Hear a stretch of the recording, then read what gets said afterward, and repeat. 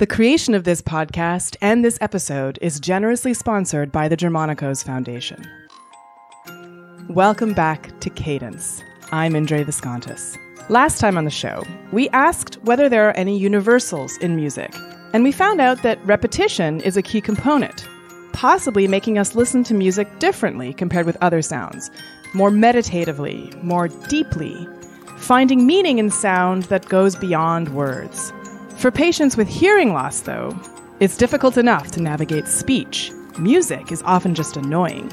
We met George Shin, who not too long ago received a cochlear implant and started to take piano lessons as part of a study at the University of California in San Francisco. This episode, we'll learn more about his journey, the purpose and preliminary results of the study, and we'll start exploring how we find meaning in music.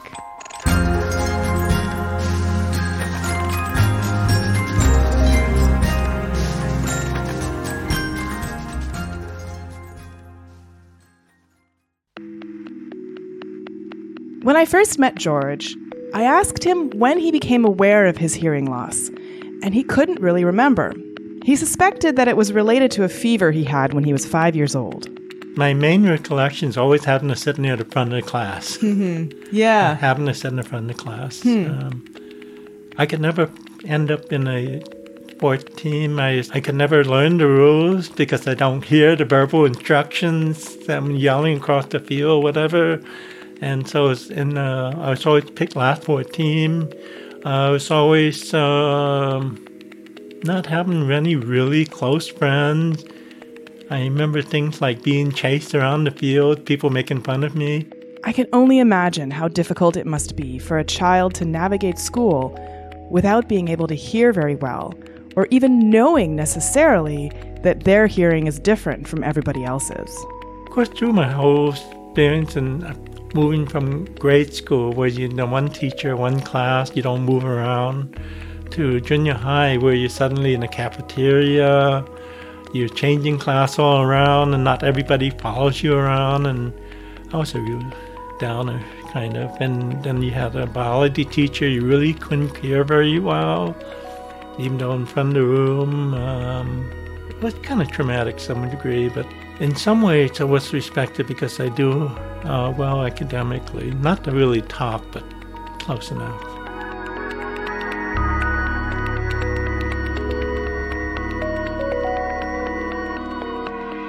High school was a particularly difficult time for George, but it's also a time when music plays a major role in our social activities. Think about it. The music that you were exposed to in high school probably still holds a special place in your heart, in your identity, and in your memories. Imagine now not having that. Kids bond over bands. But what if you can't really hear the bands? So I asked George if he remembered listening to any kind of music in high school. I don't know. It's sort of one of those things, I don't really want to remember my junior high school years. Flashes of it come back, but I don't live it. I guess it was the Beatles era. I guess I didn't really tie into it. It's not really part of popular culture to some degree. Always wanted to fit in. And George's experience of high school is so very different from mine, given that so many of my memories are tied to the things that I was listening to, the things that were helping me figure out who I am. I asked George if there were any memories that he had that might have been related to music. Somehow I got the nerve to ask someone to go to the senior prom. She ended up being a valedictorian, by the way. At the prom, George did much better with the slow dances. In the fast ones, he would kind of just follow what everybody else was doing. But when it came to the slow dances, I guess I heard enough to be not terribly out of place. So I might have gone to one or two dance or music events when it's in that first year. Of course, there's always feeling an outsider because I can't function in there. I can't talk to anybody. I can't be part of a crowd or whatever. Be just watching. Despite his hearing loss, George thrived academically, graduating with an industrial engineering and operations research degree from Berkeley. His thirst for knowledge baffled even his own mother. There have been times my mother would always question why you keep going to school type of thing. Why don't you just find a simple job? Because you can't hear too well. I just bumbled my way through. Eventually, George met other individuals with hearing loss and started to get involved with the National Hearing Loss Association. I guess maybe 5, 10 years, maybe 15. I went back to one national convention and I started seeing people with cochlear implant. And to me, they seem to be doing better than me. This was really surprising to me, this idea that people who have hearing loss compare their experiences. And maybe this is specific to George, but I somehow feel it isn't. They wonder who's restoring their hearing or who's managing better in a hearing world. Long story short, I finally got the implant. It's a real struggle at the beginning, but I worked hard at it because I'd been to enough groups to know that motivation's important, rehabilitation's important, and I tried hard. And like the first time I had it, I go to church and I hear a guitar playing. That's not a guitar. George is doing very well now. So well, in fact, that he was one of the patients to enroll in a new study run by Charles Lim in his lab out of UCSF. Last time, Charles told us how cochlear implants work. And here's one of the researchers in his lab, Karen Barrett, describing the study. So this study actually started last year, and it's technically not really a study per se. It's a community outreach project because we applied for funding from the Mount Zion Health Fund for community partnerships, and we got the funding, and they wanted us to do some sort of project that would enhance well-being of patients. And so for us, we decided that offering free music lessons to cochlear implant patients would be a wonderful mark and move towards well-being for them, and especially as many cochlear implant patients are kind of nervous and scared about music lessons. And this offered us a chance to do it in a very no-pressure, supportive kind of way. But why do you think they would want music lessons? I mean, from what I understand, it's actually hard for them to listen to music sometimes. I know, that's something we've been thinking about a lot. And I think that, to be fair, we know that music is hard for cochlear implant users to perceive, but we don't actually know what it sounds like to them. And from what I've gotten talking with some of them, it's just that they are hoping that if they do music lessons, it might help their hearing overall. And of course, I think many of them really just enjoy it, which I do find strange because I don't think they experience music perhaps the same way that we do with normal hearing, but it's obviously a draw to them. And I think by having the funding to be able to provide this service for at no cost to the patients is really important because George told me that he doesn't understand why people spend money on music. I do make a point of going to music concerts, the free ones. I don't hate to spend money on things. Yes, absolutely. And that's something that's come up several times with our patients. It also gives them a chance to kind of explore, because it's free and it's in a low pressure, they can explore and see how they like it. So I think a lot of them kind of use this as a way to dip their toe in the pool and see if they're going to enjoy it. So although this is a community outreach project on paper, you're a scientist, Charles is a scientist, I'm sure you can't help but gather some data. Yes. So what kind of measures are you looking at? All right. So before every patient starts their lessons, we do a pre-evaluation meeting with the lab personnel, which was either Meredith Caldwell or myself so far. And then we also do a post-evaluation meeting. In the pre-evaluation meetings, post-evaluation meetings, we run 3 tests. One is called the CNC test. It's a word test. We ask them to say things like duck, boot, and see how well they can perceive those words. One of them is a speech and noise test. It's called AZ-Bio. Wait, so let's get back to that duck and boot. So let's say I say duck. Yes, then that's correct. But let's say you said buck. Yeah, then you're wrong. You get some partial credit, but yeah, you didn't quite get it. Okay, so how do you evaluate how right or wrong it is? So basically with the CNC test, you're evaluating the phonemes. So something like duck has 3 phonemes, the duh, the the U sound, and the k sound. So if you get duck, that's 3 phonemes correct. But if you only said buck, then you only get 2 phonemes correct. So, yeah, and that one is presented in quiet, but so there's no other background noise. It's literally just a word list, like say boot, boot, say duck, duck. Say march, march, but they're still quite challenging for cochlear implant patients. And they're repeating what they hear. So they repeat exactly what they hear. As opposed to reading the word. Right. Everything is all just through their cochlear implant ear. Okay, so that's number one. What's number two? So number two is a test called AZ-Bio. It's a measure of speech and noise perception. So you have a lot of speakers saying kind of weird sentences, like, I do not like going to the DMV, or that's true. Or things like, the market was very busy today. So random sentences like that. And the patients have to say back that sentence, and they get a point for every word they say correct. So we see how they do in quiet, just like that. And most of them can handle that relatively easily. But then we add what's known as speaker babble in the background. So that's like if you were at a coffee shop or, a cafeteria, and there's lots of people talking in the background. So we add that noise, still quieter than the actual target sentence that they're trying to listen to, but it gets much tougher. When you have noise in the background and you're trying to pay attention to this speaker saying some weird sentence, it gets much tougher. And number three is a pitch perception test. So it's, you hear two pitches, bum, bum, tell us which one's higher. It's kind of very basic. The second one. Yeah, so good job, Andre. I have a music degree. Yeah, so for us, that should be relatively easy. But, for a lot of cochlear implant patients, that's very difficult, especially depending what frequency range those pitches are coming in. So those are the three standardized tests. Now, of course, when I say standardized, I'm saying that in quotations because it's the community outreach project. We can't always have the strict controls of a lab with the calibration and the volume levels always exactly. We do our best, but we can't always control everything as rigorously. And then there's always questionnaires. So for the pre-evaluation, we gather some information about, do you have any background in music? How much do you like listening to music? Is it difficult for you to listen to music? And then in our post-evaluation questionnaire, it's those same questions again, like now that you've done the training, how much do you like music? How easy is it for you to perceive music?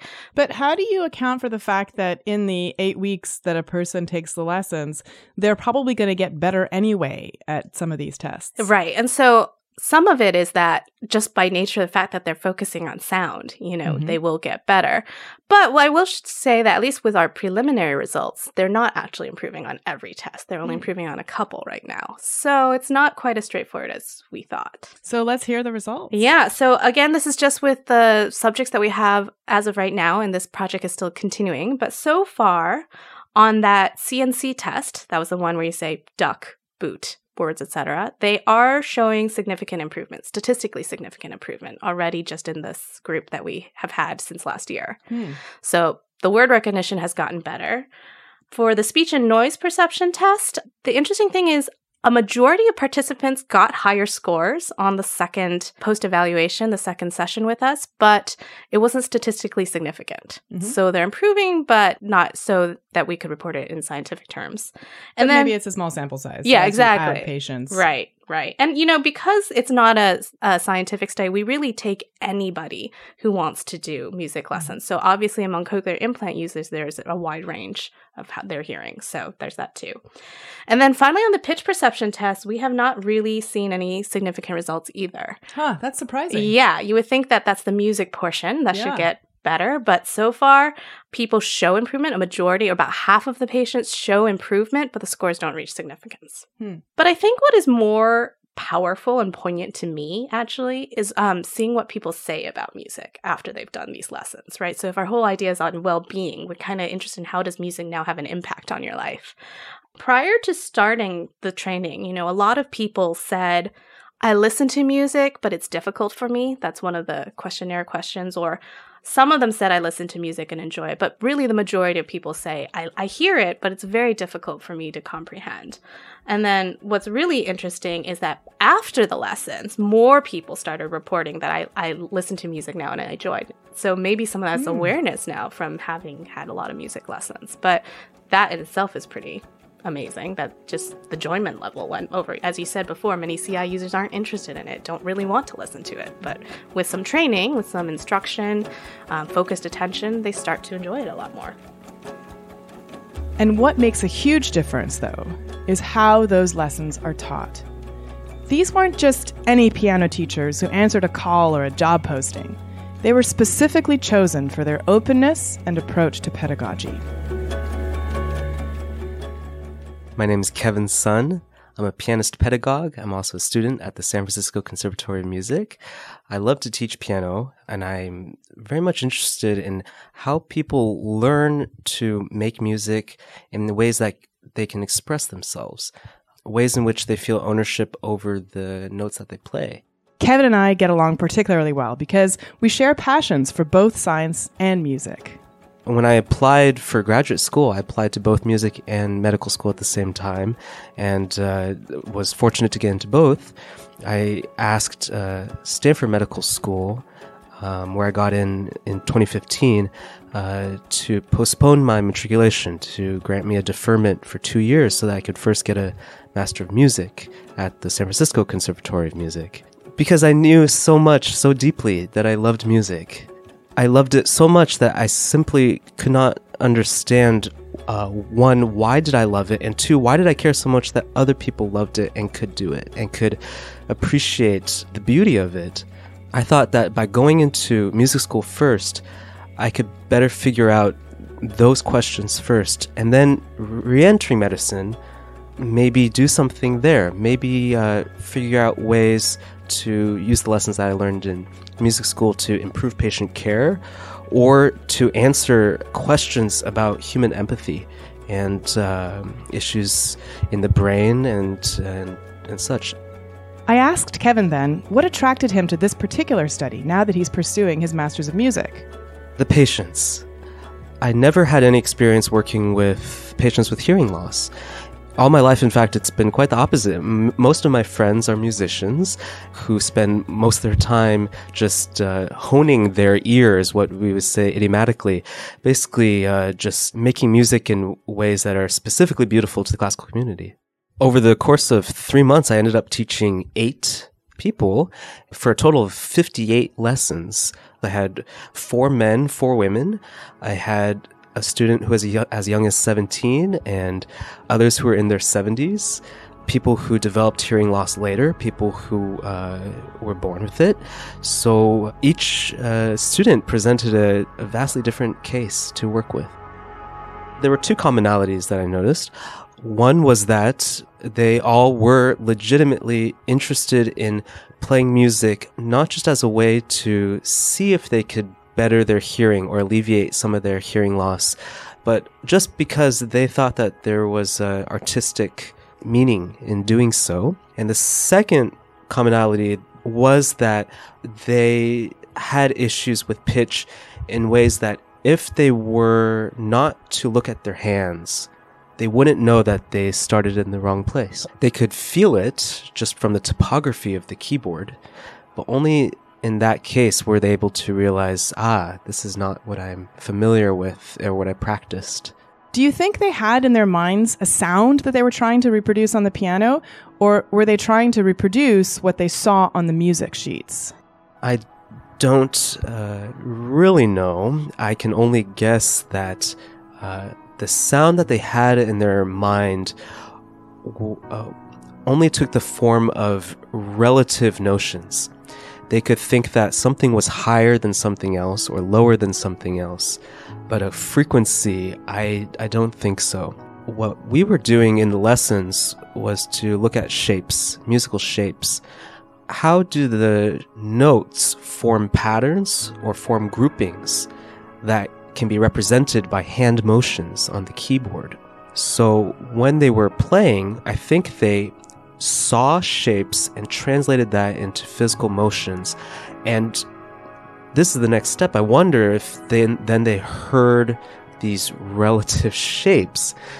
I simply wanted them to understand how music can come together in, I guess, a macro level.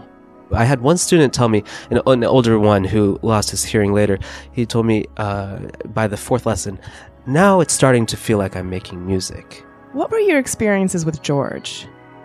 I love George. He was a funny guy and a good worker. And George is the kind of guy who, when he does something well, he feels really proud of himself and happy. And when he doesn't, he thinks that he needs to work harder. I think what I remember about him most is just that when he played, he went very slowly. And he told me so. Like, I'd like to go very slowly. And putting his hands together in a very systematic way. And I taught him to practice in little modules and expand out from just 2 notes together, then a few more little modules that he could then piece together into a piece. I think it's because he was an engineer and thought in this kind of way. In terms of prior musical knowledge, I don't think he was a huge fan. I think he was there mostly to learn, and boy, did he learn. Kevin picked up on the fact that George didn't really enjoy music the way most of us do. For him, it still seemed a little bit baffling. He once told me that he couldn't understand why anybody would spend money to hear music. It just didn't seem valuable to him. Wow, he didn't say that to my face. Do you think by the end of those lessons, he might have changed that opinion? Do you think now if we ask George, he might be more willing to pay for piano lessons or other kinds of ways of experiencing music? Or do you think that it remained a kind of engineering problem to be solved? As a teacher, it's always hard to answer this question because you're so biased. You hope desperately that by the time he played this French folk song, what was it, Pierrot in the Moonlight is what I think we were last working on, a very difficult song. Whether he came to love this French folk song or if it was a physical thing still, what I can say confidently is that I think he appreciated, one, how much work it takes, how much dedication it takes to become a musician, but also, two, I hope he started to see the shapes and the inner workings of music in ways that help him appreciate it as something beautiful. To me, those are the 2 end goals. There's this issue when you care for someone or when you want to help someone of sometimes coming in with prescribed notions, or 2, listening to your patients in ways that are not exactly what they are trying to communicate, and you don't quite notice that difficulty. Here, I think what I'll take away most of it are those skills to listen carefully to what people are saying or doing, and not just so that I can help them fix that, but also with a critical ear. What are they unable to say or hear in the words or music that they are making? I really wonder how pedagogy, especially musical pedagogy, the different kinds, can influence how people treat music as they grow up. If kids grow up learning music in ways that are not just note after note, but in shapes, as I like to teach, groupings of notes that come to signify things greater than just one physical motion at a time, discrete elements, how then can students start feeling like they are painting with music? Great. Well, that's all I had. Okay, Is there great. any other thought that you wanted to... I just really want to hear what George said. Well, here's what George said about his experience with Kevin. The piano teachers, apparently from the conservatory, you may know him, he's actually telling me to feel the music, trying to get me away from the mechanicals. I did about a year piano lesson by accident because my youngest daughter, maybe about 5 or 6 at that time, didn't want to do it, want to quit, and we're trying to go, and end up, okay, you do half, I do half. 15 minutes. I did a year of that. But the time was trying to more learning the notes, learning motions and stuff like that. And here is suddenly a totally different approach. And to hear his feeling describing the music, it's meaningful. I like it. Probably going to do more of it.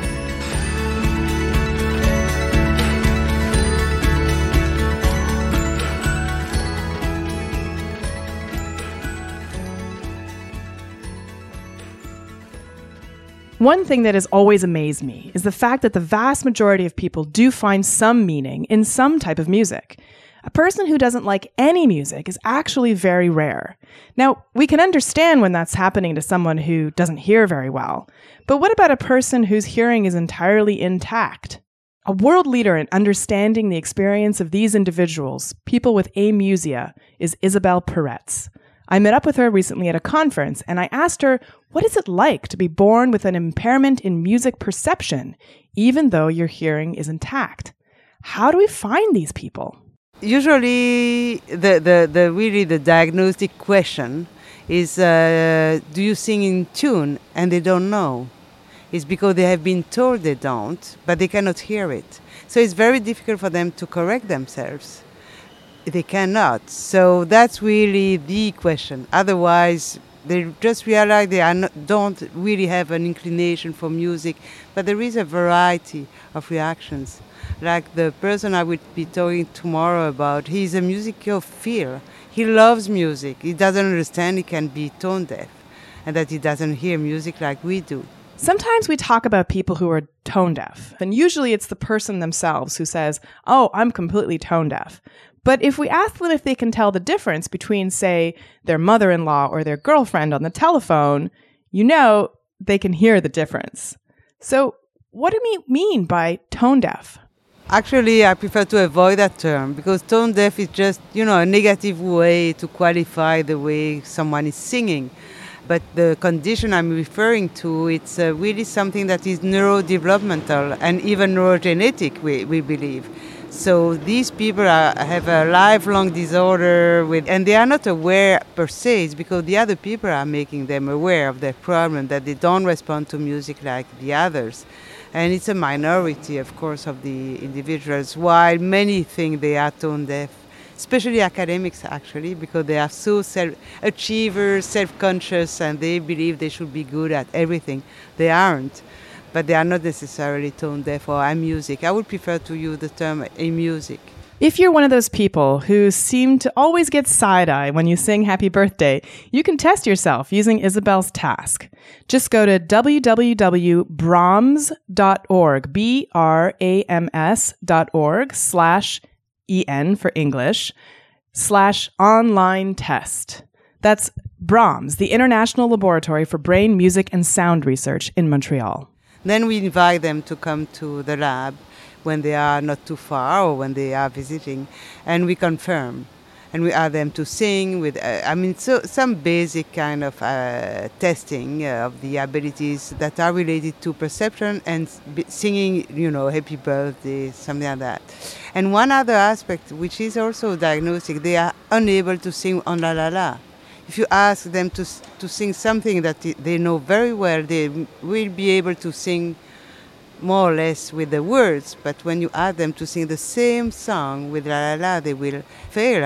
Actually, they improvise because they don't have the musical representation of what it should sound like. That's so interesting because it indicates that it's not just about hearing. So sometimes I think, okay, the problem with a person who, can't pitch match, it's because necessarily maybe they just can't hear it. But if they're able to, sing a song that's highly familiar, it sounds more like the problem is higher up rather than sort of low-level perceptual. It's a good question. Actually, it could be only a hearing problem because there are a few who do sing in tune, but they don't know. But the ones who don't, they don't have the kind of, typical feedback of what they are producing because of their problem, their slight impairment, perceptual impairment. They cannot correct themselves. So it's like having, random feedback. So if they are not starting well, they will not be able to adjust. They will keep the same way without knowing. Do they have hearing problems in other ways? I mean, do they find, say, for example, hearing emotional expressions in speech more difficult? Actually, it's rather music specific. You will find problems, but very mild in intonation, but it has to be really, in the order of a few semitones. Because in intonation we use, at least in English and French, and even in tone languages, they deal with the speakers of tone languages do manage to pick up tones in their own languages. They produce them correctly. But again, it's only when it is really fine-grained that you will be able to show that there is a problem. So in everyday life, You cannot hear any difference from the way they speak, the way they understand the prosody or emotions. Even musical emotions is relatively spared. And what about their ability to appreciate music? Do they seem to have the same passion for music as a lot of us do? There is a huge variability. I mean, going from musicophilia, like the person I will describe, but that's extremely rare. Most of them are just indifferent. They don't care about music. And they don't understand, actually. It's like, hearing a speech in a foreign language. And there are also a few people who just cannot stand it because they have nausea, it gives them headaches. It's really a curious condition. Of course, those ones we are unable to test them because after, 30 minutes of being tested, they can no longer, support it. So we have to stop. So we don't test those, but we know they exist. They do exist. That's amazing. And it reminds me a little bit of one of the other people that we've interviewed for the show named George Shin, who is a person who has been deaf for the majority of his life and, a few years ago had a cochlear implant. And he talks about how when he was growing up, he felt very much as if everybody was enjoying something that he didn't have access to, that, he was the outsider. I don't know. It's sort of one of those things, I don't really want to remember my junior high school years. Flashes of it come back, but I don't live it. Exactly. And actually, the people who have implants, they hear music in a very similar way as music cases because the implant is not adjusted to pitch, fine-grained pitch variations. So they are missing a very important part of music. Although if they are implanted very early on, apparently they can appreciate music, but there is a huge variability, which is very familiar to what we find with our, music cases who do hear the word normally. They are not deaf, far from it. And that's it for this episode of Cadence. I want to thank you for joining us, and thanks again to the Germanicos Foundation, without whose support this podcast would not be possible. You can find us online at theensembleproject.com/cadence, on Facebook at Cadence Podcast, and on Twitter at Cadence Podcast. You can also get in touch with us at cadencemind@gmail.com. Cadence is produced by Adam Isaac and me, Indre Viscontis. I also created and write the show. You can find me on Twitter at IndreVis. The music in this episode was provided for us by acclaimed New Zealand composer George Shin.